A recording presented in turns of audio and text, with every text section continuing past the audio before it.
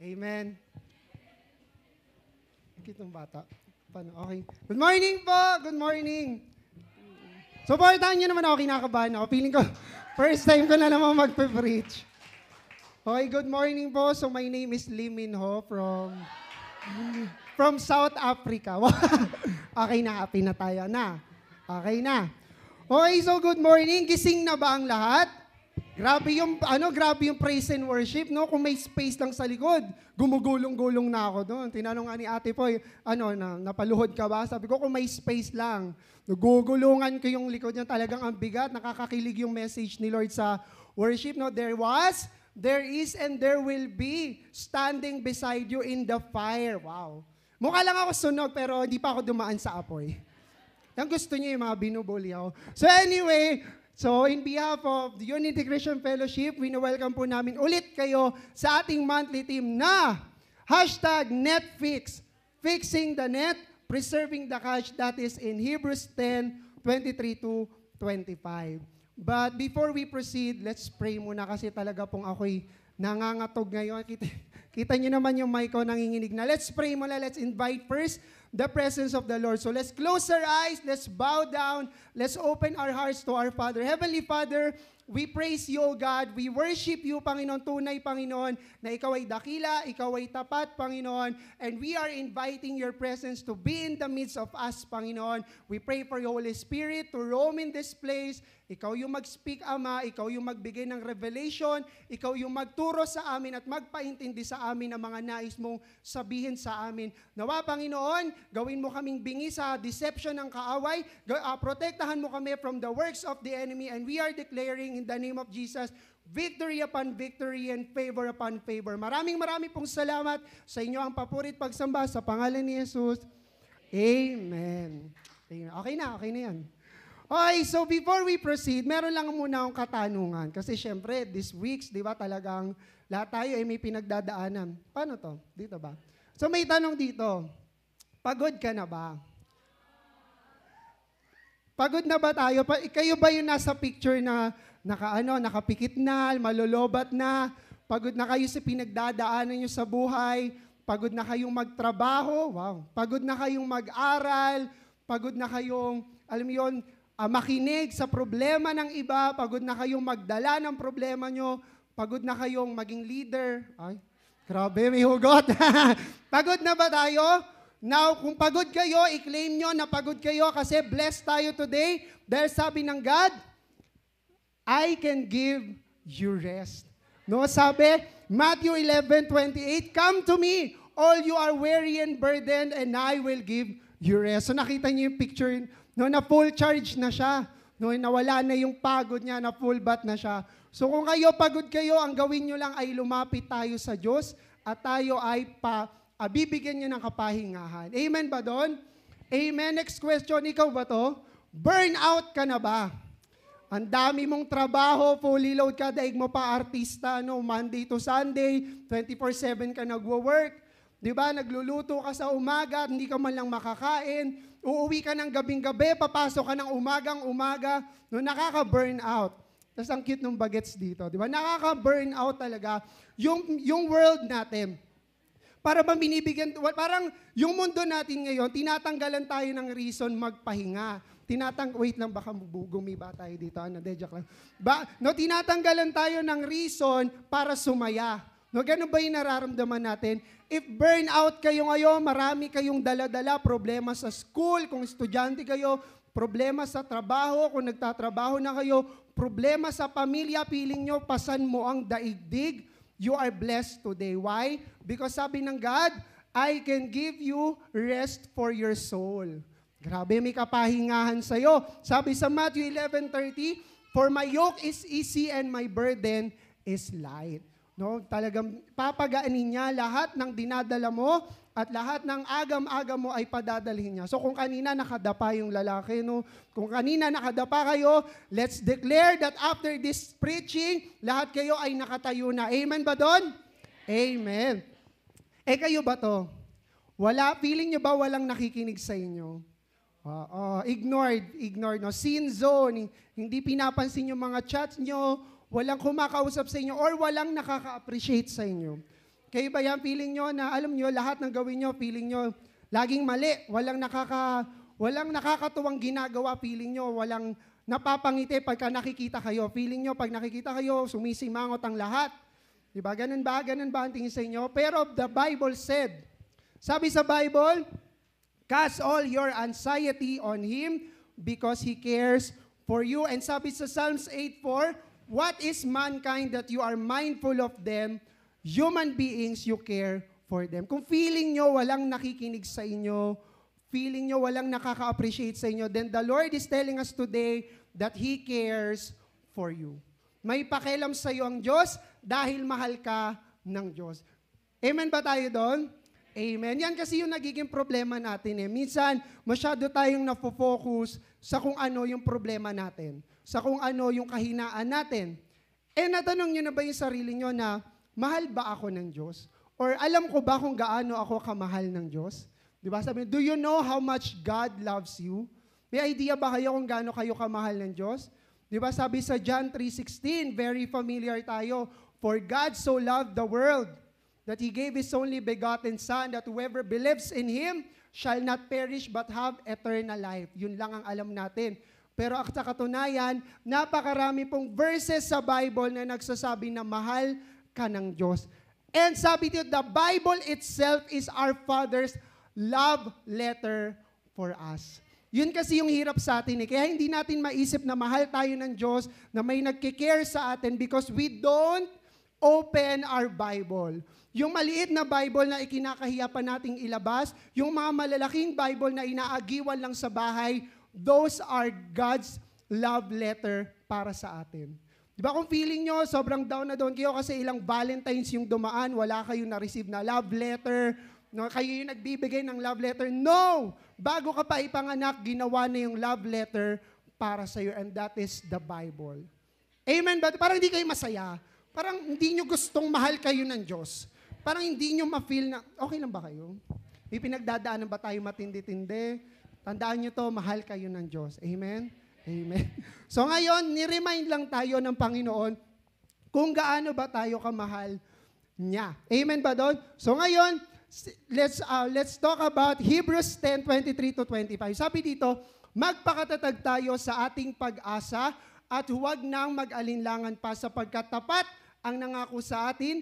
Sikapin din nating gisingin ang damdamin ng bawat isa sa pagmamahal sa kapwa at paggawa ng mabuti. Huwag nating kaliligtaan ang pagdalo sa ating mga pagtitipon gaya ng nakasanayan ng iba. Sa halip, palakasin natin ang loob ng isa't isa, lalo na ngayon nakita nating malapit na ang araw ng Panginoon. So sinabing net fix, fixing the net, ibig sabihin may sira yung net.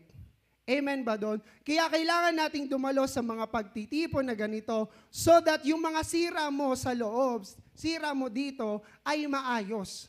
Diba? Yung mga sirang emosyon, sirang puso ay maaayos so that we can now preserve the catch. Para yung mga alaga nyo, mga alaga natin, yung mga sarili natin ay ma-preserve hanggang sa pagdating ng Panginoon. Bakit? Dahil sabi sa ating binasa, pag yan ay in English sa ibang version, for the days are evil. Habang lumalapit na ang pagdating ng Panginoon, ay lalong sumasama ang paligid. Ngayon, kung hindi ka mape-preserve, maaari kang mawala sa pagdating ng Panginoon. Mahal ka ng Diyos, di ba?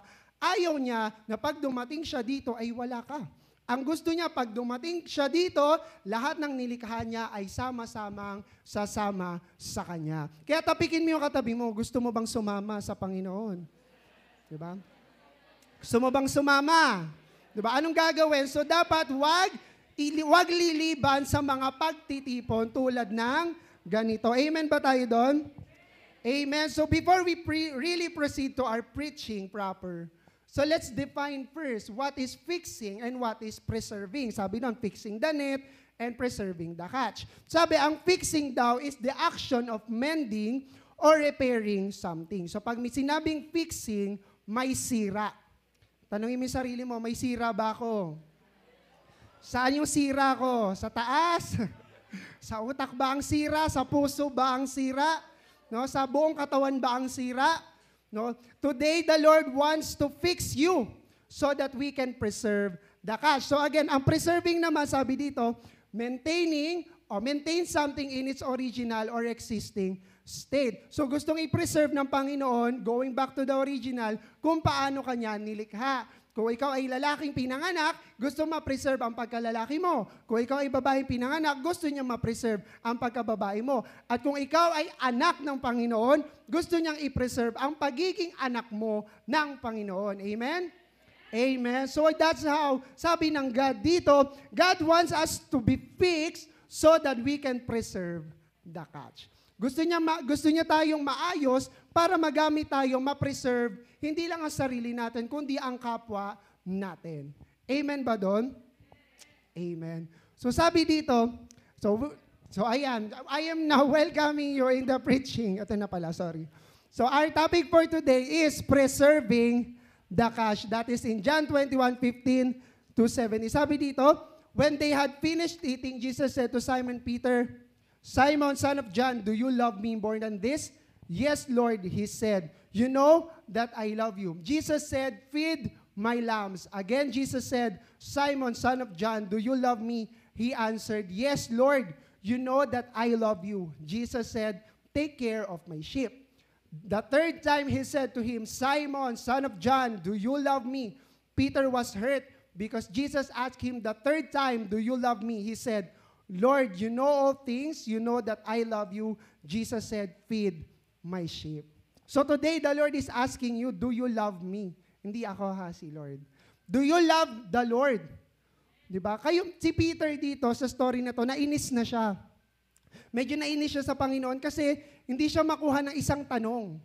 Diba kayo kaya may girlfriend kayo or may boyfriend, honey, mahal mo ba ako? Siyempre sa unang tanong, oo, mahal kita. Honey, mahal mo ba talaga ako? Oo nga, mahal kita. Honey naman, mahal mo ba talaga ako? Oo nga, mahal. Diba? Mapapipikon ka na, nakakainis pag paulit-ulit. So, ganun din yung naramdaman ni Peter na nung tinanong siya ni Jesus na, Peter, do you love me? 3 times. Nakulitan si Peter, pero si Lord, may gusto kasi siyang i-point na sinabi, kung talagang mahal mo ako, do this. Kung talagang mahal mo ako, obey my command. Kung talagang mahal mo si Jesus, sundin mo kung anong inuutos niya. Di ba? Tuwing sumasagot si Peter na, yes, Lord, I love you, then feed my lamb. Then feed my sheep. Take care of my sheep. So ang ibig sabihin pala, kung talagang mahal natin ang Panginoon, hindi lang siya sa salita, kundi sa gawa. Di ba? Kaya kayo tanongin yung sarili niyo, mahal ko ba talaga si Lord? Hanggang saan ko mahal si Lord? Sa action ba? O hanggang salita lang ako na, Lord, yes, I love you. Pero I cannot feed your lamb. Wow, tama ba yun? I cannot feed your sheep and I cannot take care of your sheep. So sabi ng God, kung talagang mahal natin si Lord, we will feed the sheep, we will feed the lamb, the sheep, and we will take care of the sheep. Amen ba doon? Amen. So sabi dito, net is composes of you and me. No, yung net, yung lambat gamit sa pangtayo, yung net ng Panginoon. Pag tayo ay nangingisda. At si Lord ang mangingisda. Now, may nakita ba kayong net na isang hibla lang? Wala, di ba? At nakita nyo ba na yung isang hibla ng net, itinapon sa dagat. Tapos nung hinila, grabe, ang daming nahuli. May nakita kayong ganon? Wala. Maaari na yung isang hibla ng net ay gawin mong pamingwet. At yon pwede makabingwet ng isa. Ngunit ang sabi ng God is catch. Huling madami. Kaya gusto niya net. Kaya tayo, ang bawat isa sa atin ay isang hibla ng net. Amen. And sabi dito, net is used to catch the fish or to catch the harvest. Ngayon, if ang isa sa atin ay hindi magfa-function, ang isa sa atin ay may sira, ang isa sa atin ay may butas, maaaring lumusot yung isda. Amen. Kaya pinag-uusapan natin to upang sa gayon ay lumapit tayo sa Panginoon at tayo ay magpaayos so that we can function well as a net of the Lord. Kasi pag butas ang net, lulusot ang mga isda, wala tayong ipe-preserve. Nakakita ba kayo na nanghuli ng isda na sira-sira yung net? Tapos nung umangat, grabe, ang daming nahuli. No, wala. Walang mahuhuli kahit yung mga malalaking isda ay hindi mahuhuli. Ngayon, kung wala kang mahuhuli, wala kang ipe-preserve. At kung wala kang ipe-preserve, hindi natin mapapatunayan sa Panginoon na mahal natin siya. Amen? Kaya importante na bago natin pag-usapan ang pagpe-preserve sa cash, ay pag-usapan muna natin ang pag-aayos sa net, pag-aayos sa iyo at sa akin. Amen ba doon? Amen. Ang hirap kasi sa atin, masyado tayong ma-pride. No, alam mo na mabigat, alam mo na mahirap, hirap ka na, ayaw mo pang umamin na nahihirapan ka. Di, okay lang, kaya ko to. Kayang-kaya ko to. Ito pa, dali-dali na ito eh. Yung nangingilid na yung luha mo sa bigat, na iiyak ka na, hindi, okay lang bro, kaya ko to. Di ba, natirik yung mata mo para lang bumalik yung luha. Di, kaya ko to. Kayang-kaya ko to, di ba, pipigilan mo. Kayo, pag nagpigil kayo ng luha, baka sa iba lumabas yan. Ha? At yung talagang bigat na yung puso mo sa dinadala mo, ayaw mo pang umamin, ayaw mo pang tanggapin na, hindi, kaya ko to eh. Bakit? Sa tingin nyo, bakit ang hirap umamin na hindi mo na kaya? Bakit ang hirap umamin na pagod ka na? Sa tingin nyo ba, sign yon ng kahinaan? Sa tingin nyo ba na sign ng kahinaan ang lumuhod, ang umiyak at ang umamin na hindi mo na kaya? Hindi po. Yun po, ang pag-amin sa sarili na hindi mo na kaya ay sign of bravery or katapangan. Matapang ka dahil kaya mong tanggapin ang limitasyon mo. Matapang ka na kaya mong tanggapin na hanggang dito ka na lang at hindi mo na kaya. Amen ba tayo doon? Amen. So sabi nga, if we know how to kneel, amen. If we know how to kneel before the Lord, we will know how to stand on every situation and in front of anyone. Di ba? Kung marunong kang lumuhod sa harap ng Diyos, kung marunong kang umiyak sa harap ng Panginoon, makakaya mong lagpasan, makakaya mong tayuan lahat ng pagsubok, lahat ng sitwasyon at sa kahit kanino. Di ba? Kaya tayo nanghihina kasi hindi tayo marunong umamin sa Diyos. Masyado nating kinakaya, masyado nating sinasarili.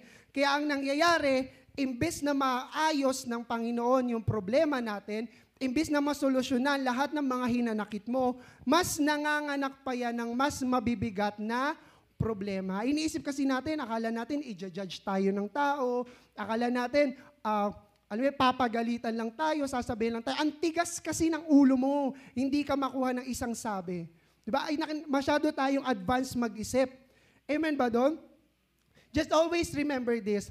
Always remember that even if you are in your darkest moments, you cause too much trouble and you feel you are ineffective and you feel that you are not worthy, God loves you. Kahit pahirap na hirap ka, kahit ang ginawa mo, puro failure, feeling mo wala kang nagawang tama, mahal ka pa din ng Panginoon. Sabi nga, He never sees you as a mistake. Hindi kanya nakikitang pagkakamali. He never sees you as a troublemaker. Hindi kanya nakitang puro gulo lang ang dala mo. But He sees you as His treasured possession. For Him, you are precious. Ikaw ay may halaga, precious. You are honored. Ikaw ay hinahangaan or tinatanyag para sa paningin ng Diyos at ikaw ay kamahal-mahal or kaibig-ibig para sa Kanya. Amen ba tayo doon? Di ba kahit ang dumi-dumi mo na, kahit ang dami mong kalokohan, mahal na mahal ka pa din ng Panginoon and He cannot deny it. Hindi niya kayang sabihin na hindi ka niya mahal dahil ang totoo, mahal na mahal tayo ng Diyos. Di ba? Yun kasi yung problema natin eh. Sira na tayo, ang hilig pa nating tumakbo palayo sa Panginoon. Hindi, ayusin ko muna sarili ko, tas pag okay na ako, babalik ako. Sabi nga sa nabasa ko sa post, aayusin ko muna ang sarili ko bago ako bumalik kay Lord. Mali. Bumalik ka kay Lord at aayusin ka niya. Do not run away to the only solution para maayos ang buhay mo. Si Lord lang ang nakakaalam sa kung sino ka at sa kung ano ka. Sabi nga, dalawa lang yung hindi natin kayang lokohin. Una, yung sarili mo at ang Panginoon. Sa Kanya ka pa ba magdi-deny? Sa Kanya ka pa ba tatanggi na, Lord, hindi ko to ginawa. Kasi tinempt niya ako eh. Ang ganda niya kasi. Diba? Hindi kasi inasar kasi ako eh. Nagdilim paningin ko, sinto ko. Ganon ba yun? Hindi. Hindi, kahit pa ibaling mo sa iba, kahit pa isisi mo sa iba yung ginawa mo, it's still you. Your reaction, ikaw pa din yon. At kung gusto mo talagang maayos ka, upang magamit ka ng Panginoon at maramdaman mo ang pag-ibig niya, lumapit ka sa Kanya. Huwag kang tatakbo. Tatakbo. Okay, thank you, sorry. Huwag mong takbuhan ang Panginoon because God is the only one that can fix us and restore us. Siya lang po, hindi makakaayos ang kaibigan mo, kahit best friend mo pa, kahit pasabihin mo siya yung pinaka nakakakilala sa akin, hindi kanyan kayang ayusin. Diba? Kahit hindi ka rin kayang ayusin ng nanay mo, hindi ka rin kayang ayusin ng tatay mo, sinusuway mo nga eh. Hindi ka nga nakikinig eh. Paano ka maaayos, diba? Si Lord lang ang makakapag-ayos sa'yo. Kaya wag niyo pong tatakbuhan ang Panginoon. Tatakbo kayo palapit sa Panginoon, hindi palayo sa Kanya. Amen? Amen. And sabi nga sa 1 Peter 5:10, and God of all grace, who called you to His eternal glory in Christ, after you have suffered a little while, will Himself restore you and make you strong, firm, and steadfast. So today, ano ba yung aayusin natin bilang tayo ay net ng Panginoon? Grabe, 11:44 na, malapit na mag-alas 12. Fixing the net. So we should be fixed spiritual, emotional, and physical. Una, spiritual. How is your relationship with God? Oh, ang lungkot, nanahimik kayo. Kamusta yung relasyon mo sa Diyos? Kamusta yung pagpe-pray mo sa Kanya? Kailan ka huling nagbasa ng Bible? Kailan yung huling pagde-devotion mo? Gaano mo kamahal ang Diyos? Now, if you are not spiritually fixed, you are not spiritually restored, hindi ka makakahuli ng isda. Diba? Tatanggihan mo, isda na yung lumalapit sa'yo, aayawan mo pa yon. Why? Kasi hindi mo naiintindihan yung kalooban ng Diyos. Kasi hindi ka maayos sa Panginoon. Kasi hindi mo mahal ang Panginoon. It is very important na maayos ang spiritual aspect natin because it is our connection to the Lord because He is Spirit. Now, if ikaw sirang-sira ka at ayaw mo pang lumapit sa Diyos, nakakaawa po tayo. No, hindi na, pinagpapala ka na ng Diyos, hindi mo pa nakikita. Nililigtas ka na ng Diyos, hindi mo pa rin na-appreciate ang Panginoon. Ganon ang mangyayari sa atin kapag hindi tayo ayos spiritual. At pag ikaw ay leader na at hindi pa ayos ang spiritual mong buhay, maiinis ka sa inaalagaan mo. Ito kasi, tigas ng ulo nito yung makinig. Ay, may mga hugot yung mga leader dyan. Ito, pinag-fasting ko na, Lord, ayaw pa ding makinig. Baka naman kasi hindi yun yung binabago. Baka naman kasi ikaw pa yung binabago. Diba? Ngayon, kung hindi ayos yung spiritual mo, hindi ka guided, hindi ka connected sa Panginoon, wala pong mangyayari sa buhay natin. Amen? Pangalawa, dapat inaayos tayo sa emotion. Ang ating emotional, ang ating soul. Yung sabi nga, pag ang puso ay na-conquered ng maling pag-ibig, tayo ay babagsak ng malalim na malalim. Amen ba doon? Yung tipo, hindi, mahal ko siya. Pag nawala siya, hindi ako mabubuhay. Huwag mo akong iwan, nasa iyo puso ko. Ibang level yung pagmamahal mo. Nilabas mo yung puso at binigay mo sa Kanya. Di ba, ang daming tao na nag-stumble, ang daming tao na nawala dahil sa maling pag-ibig.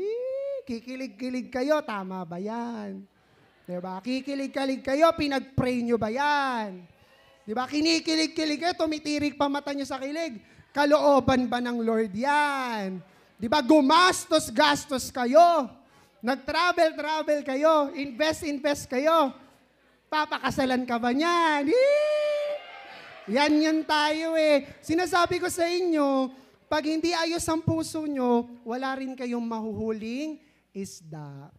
Kaya alam nyo, sabi nga sa EGR, may topic doon, na pag ang soul ng conquered ng flesh or pag ang soul ang puso ay sa mali na punta, mag-stumble ang buong buhay mo. Di ba? Hindi yan, magugulat ka na lang, hala, nasira na buhay ko. Pero nung time na yon, in love ka lang pala, no?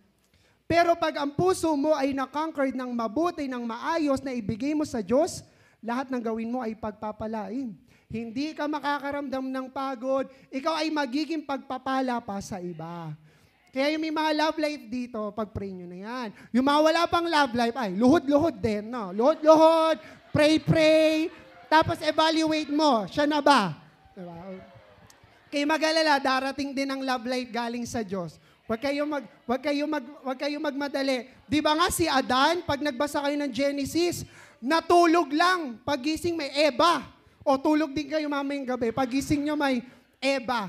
Pero huwag kayong magmadali. Ha? Yung mga students, mag-aral. Yung mga workers, mag-pray. Amen. Amen.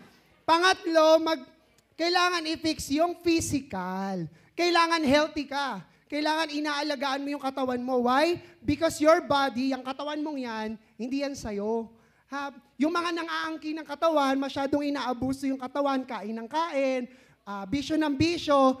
For your information, biblically speaking, biblically speaking, hindi po yan sa inyo.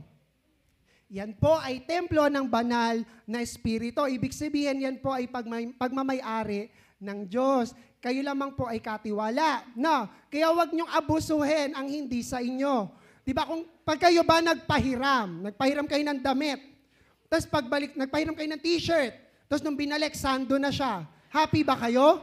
Masaya ba sa pakiram? Wow, amazing. Nag-transform yung t-shirt ko. Hindi po. Si Lord, binigyan kayo ng katawan na healthy. Gusto niyo ba pagbalik niya, wasak-wasak ang atay, butas-butas ang lungs, butas-butas ang lalamunan, may cancer sa lahat ng katawan. Sa tingin niyo ba matutuwa ang Panginoon? Hindi po. Kaya alagaan ang katawan, kumain ng healthy, at saka maligo. Matuto tayo maligo. Kayo, pag nag-disciple kayo at nag-evangelize at nangangamoy kayo, hindi po kayo lalapitan. Kahit para to sa Diyos, ay hindi po kayo lalapitan pagka may amoy ho kayo. Tsaka mag-toothbrush ho. Mura lang ho naman ang may tagsa 10 pisong toothbrush. Tapos may nasa sachet na toothpaste. Hindi ko naman po sinasabing hindi kayo nagtutoothbrush. Pero bato-bato sa langit, ang tamaan, wag masyadong halata. Amen.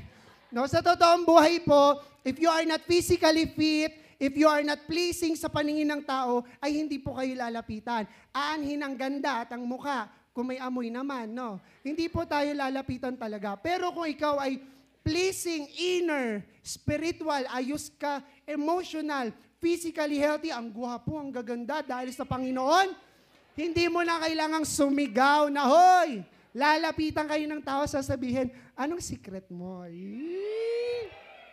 Yung mga nag-aiming sa likod, no, self-proclaim.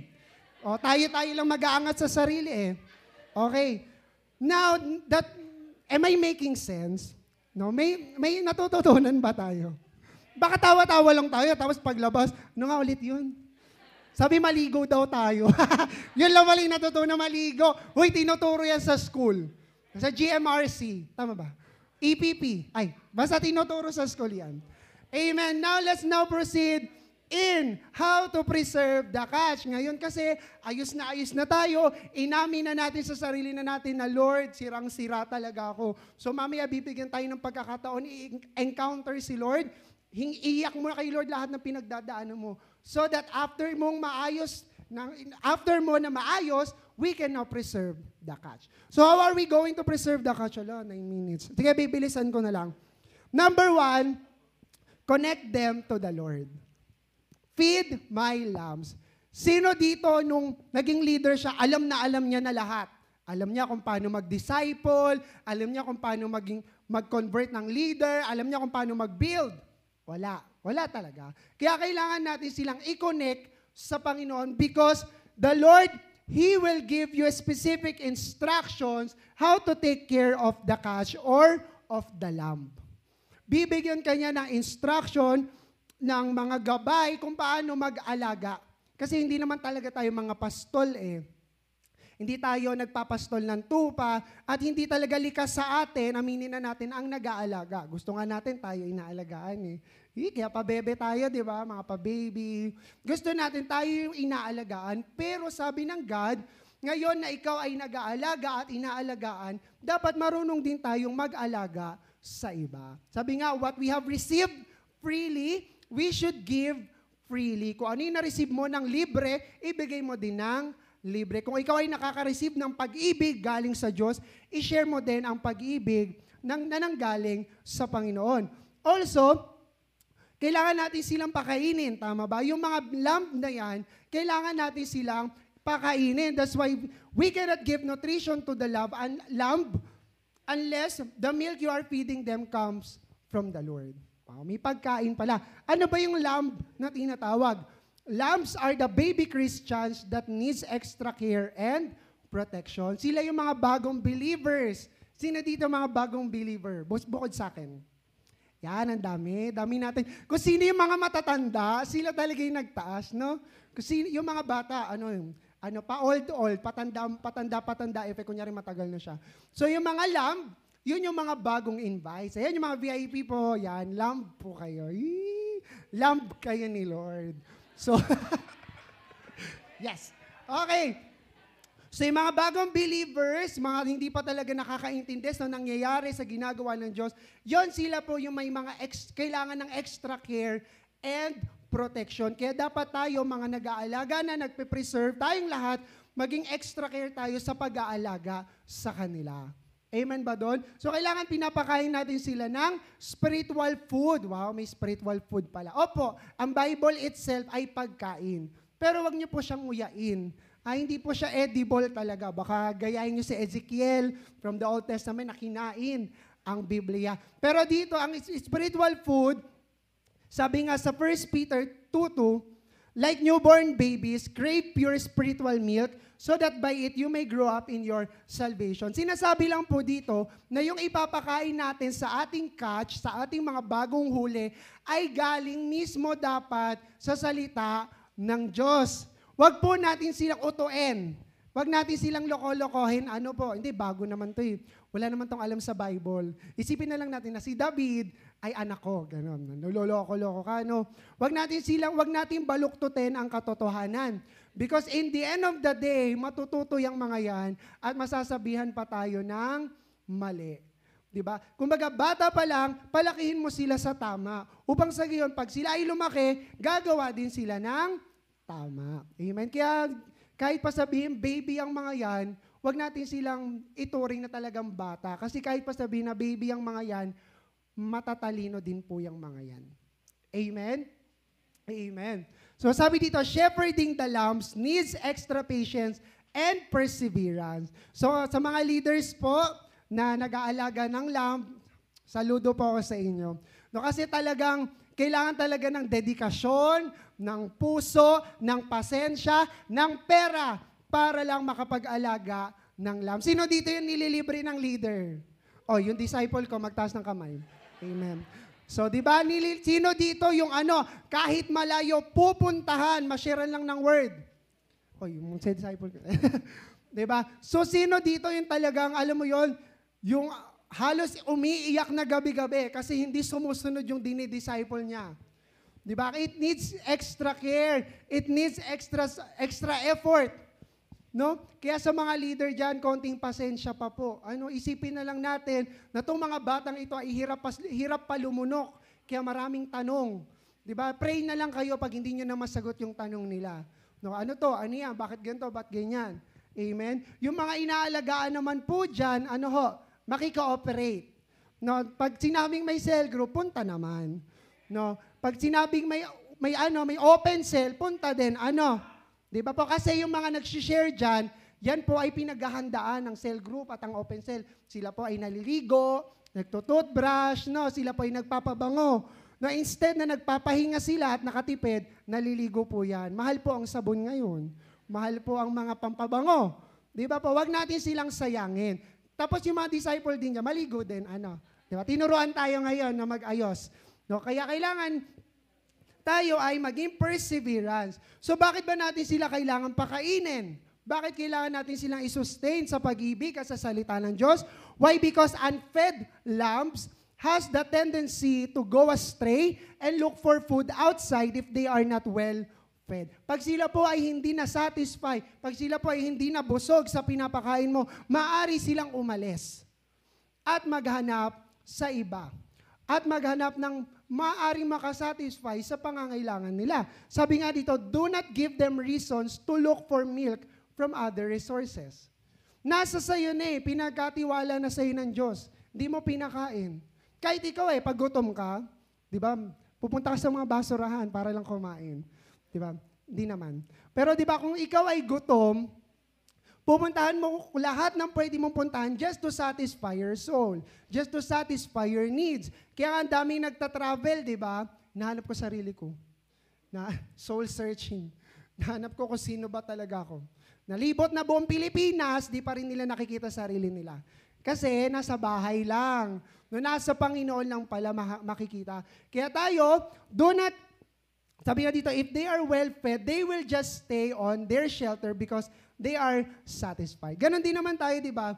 Pag ikaw satisfied ka, kahit gaano kalayo yan, pupuntahan mo kasi na-satisfy ka doon. Pero pag ikaw hindi ka na-satisfy, kahit pa i-offeran ka ng magagandang offer, hindi mo na yun kukunin. Kasi na-experience mo na hindi ka na na-satisfy. Amen ba doon? Kaya sabi dito, sabi nga, Jesus said, they are the younger and more tender part of the flock, weak believers, Christ's little children, newborn babies, and the day of small things. Kaya, they need our care, they need the truth, do not break them, nor quench them. Huwag mo silang sirain. Huwag mo silang pabayaan dahil sila po ay mga bata at walang kamuwang-muwang. Isipin na lang po natin that as we preserve them, tayo rin po ay minsang naging bata na hindi tayo pinabayaan at hindi tayo iniwan ng mga nag-alaga sa atin. Amen? And sabi dito, by giving them the gospel, the truth, you are giving them life, you are nurturing them, you are comforting them, and strengthening them. Kaya kailangan po natin silang alagaan kasi hindi natin sila pag-aari. They are God's possession. Kaya pag meron pong nangyari sa pinagkatiwala sa atin, mananagot po tayo sa Panginoon. Yan. So, sino nga ulit yung mga VIP dito? Yung mga VIP dito. Sino dito yung mga VIP na gustong may mag-alaga sa kanila? Yan. Sino yung may mag-care sa kanila? May mag-express ng love? Diba? May magtuturo sa kanila ng katotohanan na galing sa Biblia. Marami po tayo ditong leaders na marunong mag-alaga. Amen ba doon? Amen. So, pinopromote ko na yung mga leaders dito. Amen. So, number 2, cover the sheep. So, ngayon na inalagaan or kinonect na natin yung lambs, we should cover the sheep. We should take good care of them. So, as a leader or as a person na meron ng cell group, we should build a holy and Christ-like surrounding with us, with them. Diba? Huwag natin silang loko-lokohin. Baka naman tayo pa yung nangunguna sa kalokohan. Diba? Baka naman tayo pa yung pinakamalakas sa joke time na medyo below the belt na jokes. Diba? Kung ganun po, itigil na yan. Itigil na ho ang gawain. No, ilipat na po yung mga yan sa ibang makakapag-alaga sa kanila. Huwag natin silang sisirain, but tulungan natin sila kung paano mamuhay ng tama at kalugod-lugod sa Panginoon. Hindi naman po mahirap Mahirap bang magsabi ng totoo? Mahirap? Mahirap maging honest? Okay, mahirap. Mahirap bang mahalin ng magulang? Mahirap din. Mahirap bang sumunod sa boss? Mahirap din. Mahirap nga sumunod sa Panginoon. No, hindi tayo makasunod. Di po. Madali pong sumunod sa Panginoon. Hindi naman po kasi masama ang itinuturo kung paano tayo mabubuhay or mamumuhay na naaayon sa kalooban ng Panginoon. Tama naman na mahalin ng kapwa natin, di ba? Tama naman na mahalin ng Diyos. Tama naman na sumunod sa magulang. Di ba? So, gano'n naman ang itinuturo. Hindi ka naman tinuturo ang magmura, magnakaw, and whatsoever. Kaya nga tayo tinuturo ang maging holy, maging righteous, at maging katulad kung paano nabuhay ang ating Panginoong Jesus. And also, give them a divine covering and let them feel that you care for them. No? Huwag mo silang tanungin na, ano nang pinagdadaanan mo? Kasi nabuboard ka lang. Huwag mo silang tanungin na okay ka lang ba? Kasi wala ka nang mapag-usapan. No? Tayo po, dito po sa church na to, we care for one another. Pag kayo po ay tinanong na okay ka lang ba? May pinagdadaanan ka ba? Yun po ay sincere. Talaga pong may pakialam kami sa inyo. Hindi po namin kayo i-chismis, no? Hindi po namin ipagkakalat kung anong nalaman namin sa inyo. But we will deal it to God. Ilalapit namin yan sa Diyos na, Lord, ito pong disciple na ito ay nahuli kong may ka-holding hands sa labas. Diba? Naku, kanino kayang network yan? Joke lang. Diba? Iti pagpe-pray natin yung mga yon na, Lord, ito po, nakita ko po na mukhang may problema, tulungan mo po siya, in Jesus' name, amen. So, ganun po, hindi po para pagchismisan. And also, sa mga may dinidisciple na dyan, at may nasa under ng cell group, we should pray for them one by one, name by name, and intentional. Dapat talagang bukal sa puso mong pinagpe-pray mo sila. Kasi hindi lang natin sila kino-cover personal na ito yung kailangan mo, ito yung Word of God, but we should cover them with our prayer in our spiritual realm. Kasi ang kaaway po natin ay nasa spirit. Diba? Si Satan, kilala niyo po ba yun? Diba? Hindi niyo naman po siya nakikita kasi siya po ay nasa spirit. Oh, hindi ka daw sure kung hindi siya nakikita. Bad kayo, ha? Hindi natin siya nakikita. Pero yung kampo niya, pwedeng makita. O, diba? Kaya dapat i-cover natin siya sa attack ng kaaway. Kaya nga sabi dito, the sheep needs extra care because as they grow old, they should not be separated by each other until the time they are ready to go. Kasi pag ang sheep ay naiwang mag-isa, marami pong wolf, marami pong kaaway na gusto silang nakawin, gusto silang patayin, at gusto silang sirain. Di ba pag may nakikita kayong flock or kawan ng sheep, hindi po sila inaatake ng wolf kasi sila po ay sama-sama. Ngunit pag mag-isa lang, gana stray, nagsosolo, madali po yang madagit. At again, pag nawalan po tayo ng disciple or nadagit po yan ng kaaway, tayo po ay accountable sa kanila. Hahanapin po yan ng Panginoon pag humarap ka na sa Kanya. O, nasan yung disciple mo na ganito? Nasan yung pinagkatiwala ko sa yung ganyan? Hindi mo pwedeng sabihin sa Diyos na, kasi Lord, hindi na nagre-reply eh. Kasi Lord, hindi na ako gustong makasama. No, we will do everything until sinabi sa'yo ng Lord, let go. Until na si Lord na yung magsabi na, sige na, dun na siya. No, hanggat walang sinasabi, do not give up to your disciple, and disciple, do not give up to your leader. Diba? Kung sila yung masakit sa ulo, ipag-pray mo yung leader mo. No, mahalin natin ang disciple natin at mahalin natin ang leader natin so that we can preserve one another. Amen? Amen. Sabi dito, we need to ensure that they attend their cell group and Sunday services, and we need to make sure that they understand those meetings. Naiintindihan nyo ba kung ba't kayo nagsa-cell group? Hindi. So leaders, pakipaintindi po. Naiintindihan nyo ba kung bakit tayo nagsa-Sunday service? Hindi din. Leaders, marami tayong assignment. Hindi nila naiintindihan kung ba't sila nagsa-cell group at nagsa-Sunday service. Kailangan naiintindihan natin ang purpose ng cell group at ang purpose ng service. Why? Kasi sabi nga, we do not give up meeting one another as in the habit of others. Tagalog ako. Di ba, wag na yung mag-give up katulad ng ginagawa ng iba. Kasi habang lumalapit ang Panginoon, nagiging masama ang paligid. Amen ba? Doon nararamdaman nyo ba na masama na yung paligid? Di ba, grabe yung soggy bill, Grabe yung soggy bill sa sobrang evil ng paligid, na-revive yung issue ng soggy bill saan? Sa CR. Grabe, CR lang. Gusto na ipaglaban ng karapatan. Diba? Ganun na po kasama. Samantalang ang daming namamatay sa paligid, hindi binibigyan ng pansin. So, evaluate natin yung sarili natin. Safe pa bang maglakad mag-isa? Siyempre, as long as nasa inyo ang Panginoon, you are more than safe in His presence. Amen? Amen. So, number 3, last na, excited na. Conceal them spiritually. Yan. So we should conceal them. Itago natin sila sa spirit. Diba? Kailangan protected sila ng banal na spirito gamit ang banal na dugo ni Jesus. Amen ba doon? Amen. We should feed them with the truth of the Word of God and not of religion and different doctrines. Amen ba tayo doon? Kailangan ang itinuturo natin sa kanila ay kung ano yung nasa Bible. This church, we are blessed because this is biblical church. Ibig sabihin, Bible-centered, kung ano yung tinuturo sa Bible, yung lamang po ang tinuturo namin. Now, if makarinig kayo sa cell leader nyo na may tinuturong kakaiba at wala sa Bible, tanungin mo siya, ano pong verse? Saan po nakalagay yan? Diba? You can do that. Why? Because we are accountable with one another. Your leader is accountable to you. At the same time, you are accountable to your leader. So again, kung ano lang po yung nasa Bible, yun lamang po yung tinuturo natin at dapat na ituro.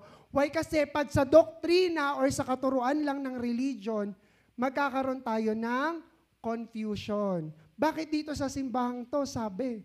Bakit dito sa simbahang to ganito yung sabi? Bakit ganito? Bakit ganyan? Bakit hindi ka crush ng crush mo, di ba? Diba? Kasi nantok na kayo, ginising ko lang kayo. Tumitirik na naman yung mga mata nyo para kayo napoposes. So, ginising ko lang ho kayo. Diba? Doctrines from different religions, hindi po yan kalooban ng Lord. Hindi rin po, biblically speaking, sabi ng God, sabi sa Bible, hindi po bumaba ang Panginoong Jesus dito sa lupa at nagpakatao to build a religion. Sabi nga, we are one body of Christ. Ang katawan ba ng Panginoon ay hati-hati? Di ba gusto mo ba ito, ganito yung religion, ito, ganito yung religion, ganyan religion. So parang china-chop-chop natin ang katawan ni Jesus. Gusto nyo ba pagka na-encounter mo si Lord, walang kamay, nandun sa kabila yung paa, puro dibdib lang, di ba? Hindi. Kasi ang Panginoon, we are all one body of Christ. Iisa lang tayo. Kahit saan ka magpunta, kung galing sa Bible yan, iisa ang ituturo. Dahil ang salita ng Diyos ay hindi nagbabago. He is the same yesterday, today, and forever. Kung gaano kamahal ng Panginoon ang naunang tao, ganon ka din niya kamahal. Walang kinilig. Amen. Amen. So sabi dito, keep them away from false teaching of different religion. Di ba? From our devotions, nung mga nakakaraang araw, sinasabi doon na marami nang naglipa na, marami nang nabuhay na nagtuturo ng mga maling katuruan. Naniniwala ba kayo doon? Marami tayong naririnig na katuruan na binabale ang katotohanan para lang mag-complement sa kung anong kagustuhan nila. Kasi ganito ako ganito yung sexual preference ko, so dapat ganito yung Bible ko. So may ganun ba? So yung mga false teaching po natin, ay ilayo natin sila. Kumbaga, yung mga disciple mo, tayo ang bawat isa, ilayo natin sila sa mga maling katuruan. Dahil maaaring sila po ay mapahamak. Amen ba doon? Amen. Preserving the catch is not just a game. Preserving the catch is not playground para sa atin, but it is very serious. Actually, mas seryoso pa to kaysa sa trabaho nyo. Mas seryoso pa to kaysa sa output nyo sa work. Mas seryoso pa to kaysa sa score mo sa school. Why? Because in the end of the day, pag may napahamak sa inaalagaan mo, we are all accountable sa harap ng Panginoon. Kaya seryosohin natin na mahalin ang kapwa, seryosohin din natin na alagaan ang bawat isa. Amen? Amen. So again, we are one net of the Lord. So, pag may sakit, pag nasira ang isa, ramdam yan ng buong katawan. So, sabi nga, di ba, ang sakit ng talampakan ay ramdam ng buong katawan. Amen ba doon? Thank you for helping me. You're such a big help. Glory to God. So, sabi dito, help them as well to walk and to live in spirit and in truth. So syempre, tuturuan mo na sila at gagabayan mo na sila na lumakad ng may pananampalataya sa Diyos. Na naniniwala sa iisang Diyos, na naniniwala sa iisang hari, at naniniwala kay Hesukristo na namatay at muling nabuhay para sa atin. Amen? So as I end this, sabi nga, God wanted to fix us. Gusto niya na maayos ka at maayos din ako dahil hindi ka man umamin, hindi mo man sabihin sa sarili mo na may sira ka, na may problema ka, kitang-kita ng Diyos yung pinagdadaanan mo. Maaring ngayon, nahihirapan ka, maaring ngayon, nasasakal ka sa sitwasyon, maaring ngayon, hindi mo alam kung saan ka tutungo, kung ano ang gagawin mo, pero si Lord, alam niya ang dapat mong gawin. All we have to do is to draw near before the Lord. All we have to do is to come to our Father. Let's be humble, magpakababa tayo sa Panginoon at buksan natin ang ating puso. At ang Panginoon ay hindi kayo itataboy dahil sa pinagdadaanan nyo. Bagkus, Open arms pa siya. Yayakapin kayo. He will restore you and He will heal you sa lahat ng sugat na nagawa sa inyo ng mundo. Kaya today, I am inviting you to stand. Let us all face the Lord with an open heart. And today, Jesus is asking us, do you love me? Now, if you love the Lord, you know what to do. Kung alam mo na mahal mo ang Panginoon, alam mo din ang kailangan mong gawin. Kailangan mo ding mahalin ang kapwa mo. You need to take care for the sheep. You need to take care for one another and you need to love one another. So today, ngayon na nakatayo na tayo, I would like to invite you to close your eyes. Let's use our faith this time.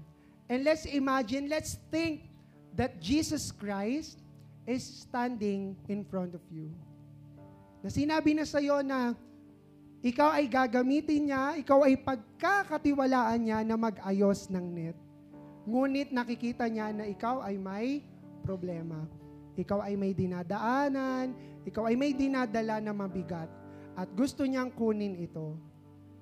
Walang may pakialam sa inyo ngayon, hindi kayo tinitignan ng katabi niyo. And I'm inviting you to open your mouth at kausapin niyo ang Panginoon. Can we worship the Lord?